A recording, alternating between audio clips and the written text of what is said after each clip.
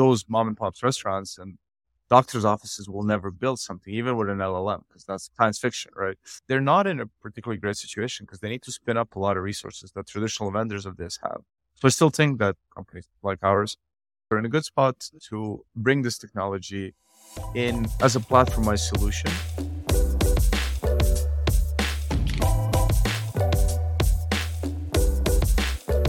Hi, everyone, and welcome back to Deep Learning with PolyAI's podcast.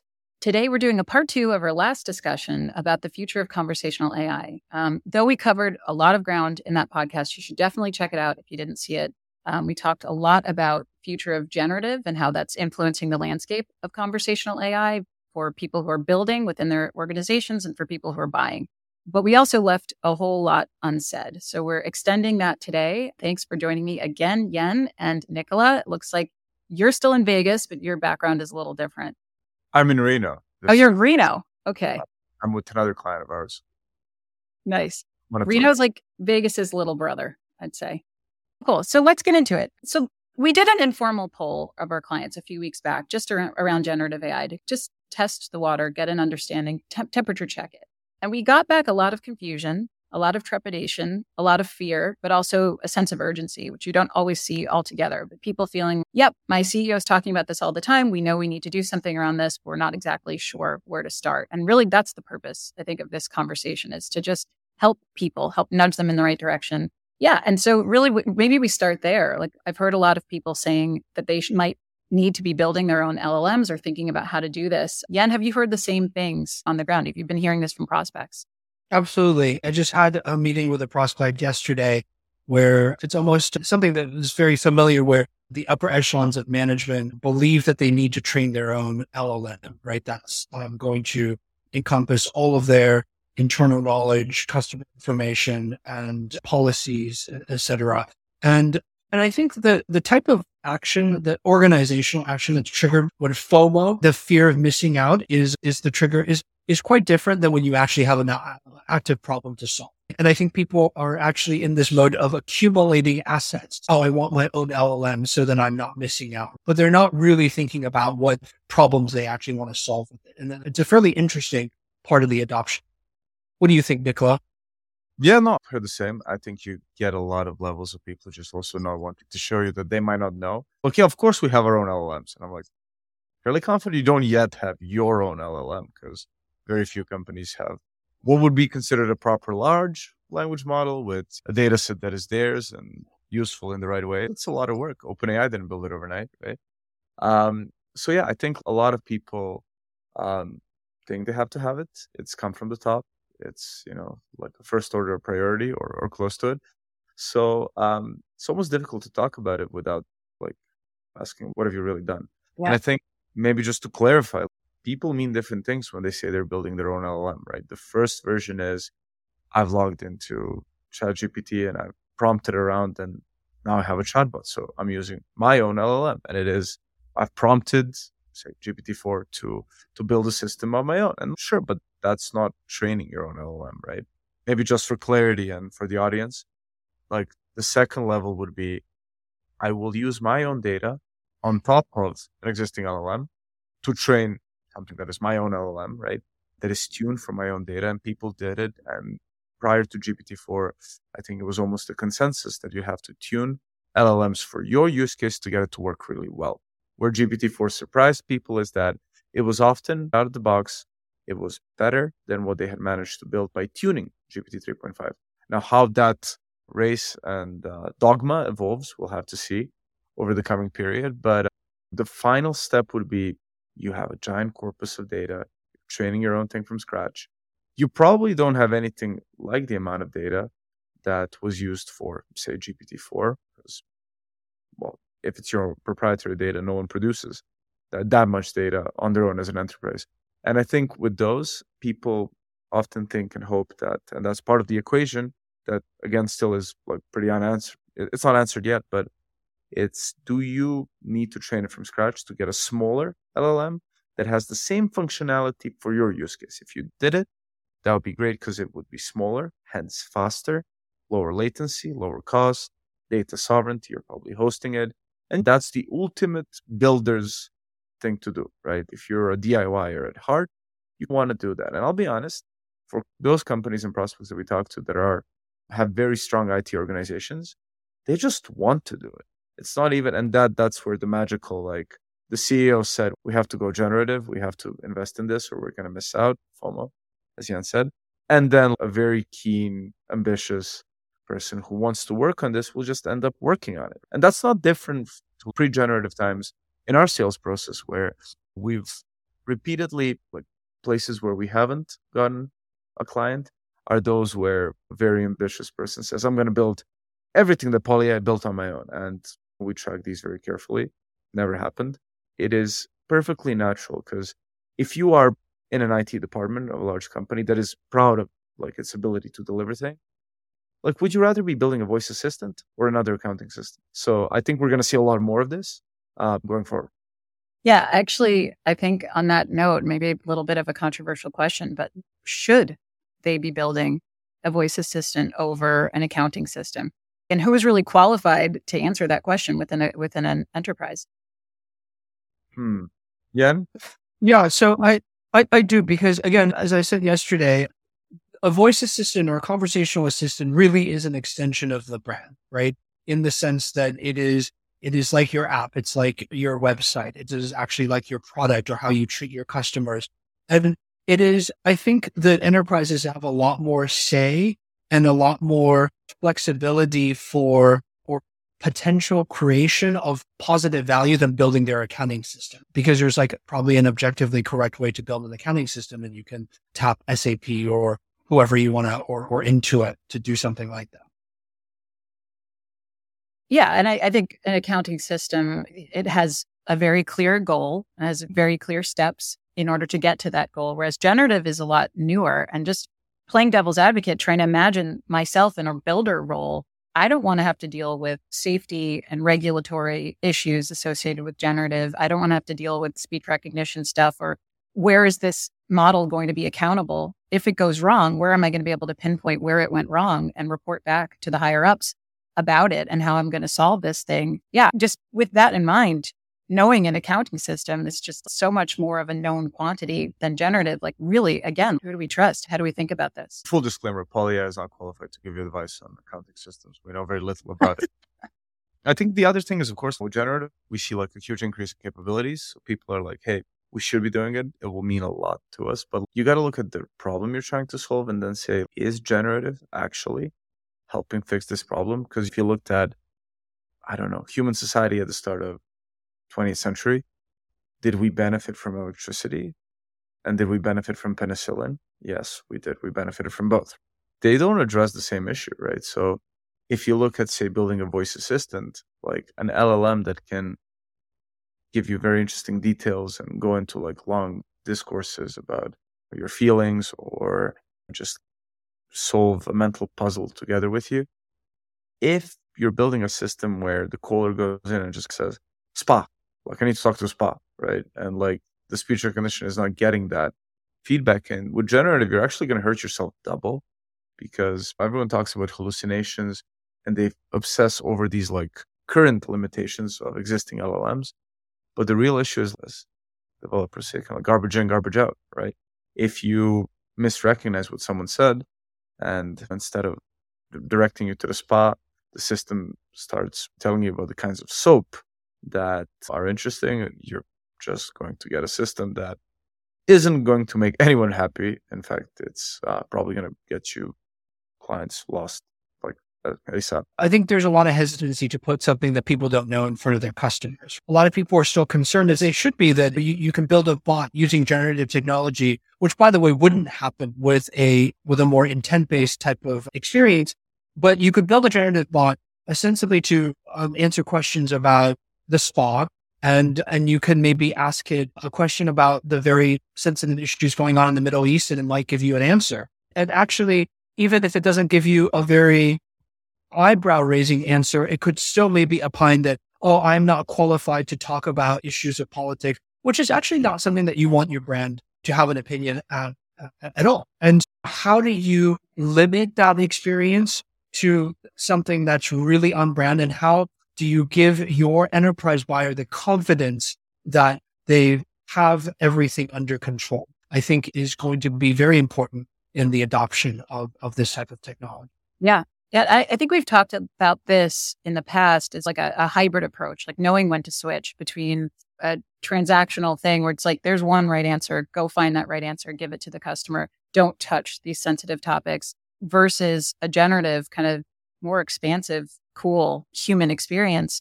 And I think we talked about that as being a little bit of the moderate path, like the middle path. That is likely to be the future, but it's not necessarily an exciting sounding one. And I actually disagree with that a little bit. I think like the moderate path isn't moderate because if you get the transactional side of things and you're already a step ahead of everyone else in terms of the quality of a voice assistant you build, in terms of the quality of the speech recognition, you know that it says spa.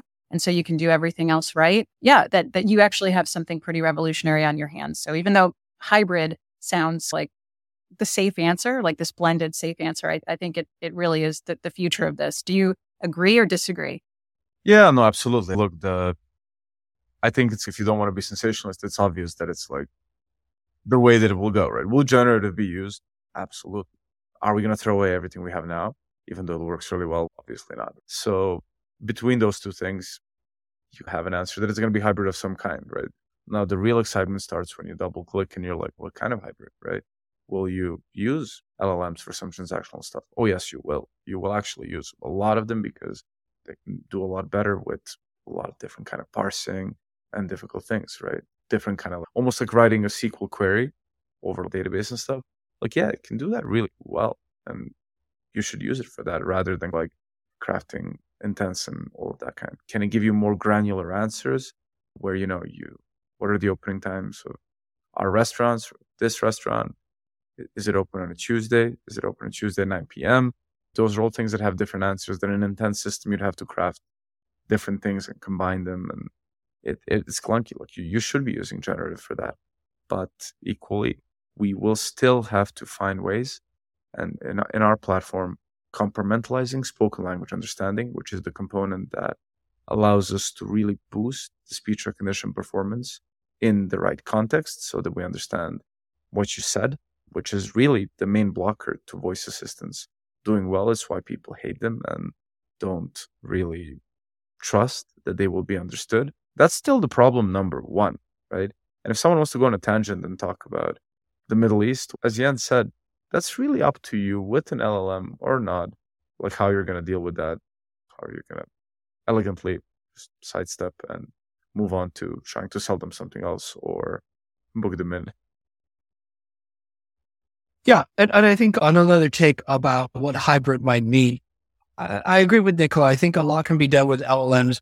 I think but if you're thinking about a conversational agent that represents the brand that does the job or does many jobs, it's more likely that conversational flow will encompass many different parts, right? And those parts are probably going to be separated into different compartments, maybe. And so again, I think that when you do have something that goes wrong with your conversational agent, people want to be able to pinpoint where things went wrong. And so that type of I think we've all been wowed by ChatGPT as like a single entity agent that you could have multiple turn conversations. But in the enterprise space, it's probably going to be many different LLM powered job doers, let's say, that does a particular part of that conversation. And then it moves on to the next so that we can troubleshoot when things go wrong. Yeah, I think for the more regulatory difficult situations, you'll have people who might go more towards that kind of hybrid where the system is compartmentalized and then you can explain why, like you went generative in that specific situation with that answer, etc. You're using it in specific parts of the conversation. That's really safe. Could you still pull something out of context? For sure. But that can be done with intent-based systems as well, right? We had a pretty legendary system in the past for one of our clients where if you asked if you can bring your Serbian friend to the restaurant, it would tell you that kids are allowed. And if you asked about your Polish friend, it will tell you that you can't bring your own alcohol. Now, Serbs may be juvenile and Poles may like vodka, but that's really not something you want your system to say. So if you want to pull things out of context and point to things that have bias that you dislike, yeah, you could do it with the previous version of the system as well. And you could fix that maybe a bit more easily than an LLM, but it's all fair game. Like, how many of your agents are bantering with callers and things that you might call inappropriate bias? It's probably happening at far greater scale than one would like to admit. So moving on from that, the second kind of like hybrid thing would be you have an LLM running, and the LLM is autopiloting everything other than, hey, this is like a tough situation where I want more control. Like, maybe I've convinced you to buy something, but then maybe I want to take you through a payment flow where I've programmed specifically what's happening to that card number, to your CVC code, to your expiry date on the card.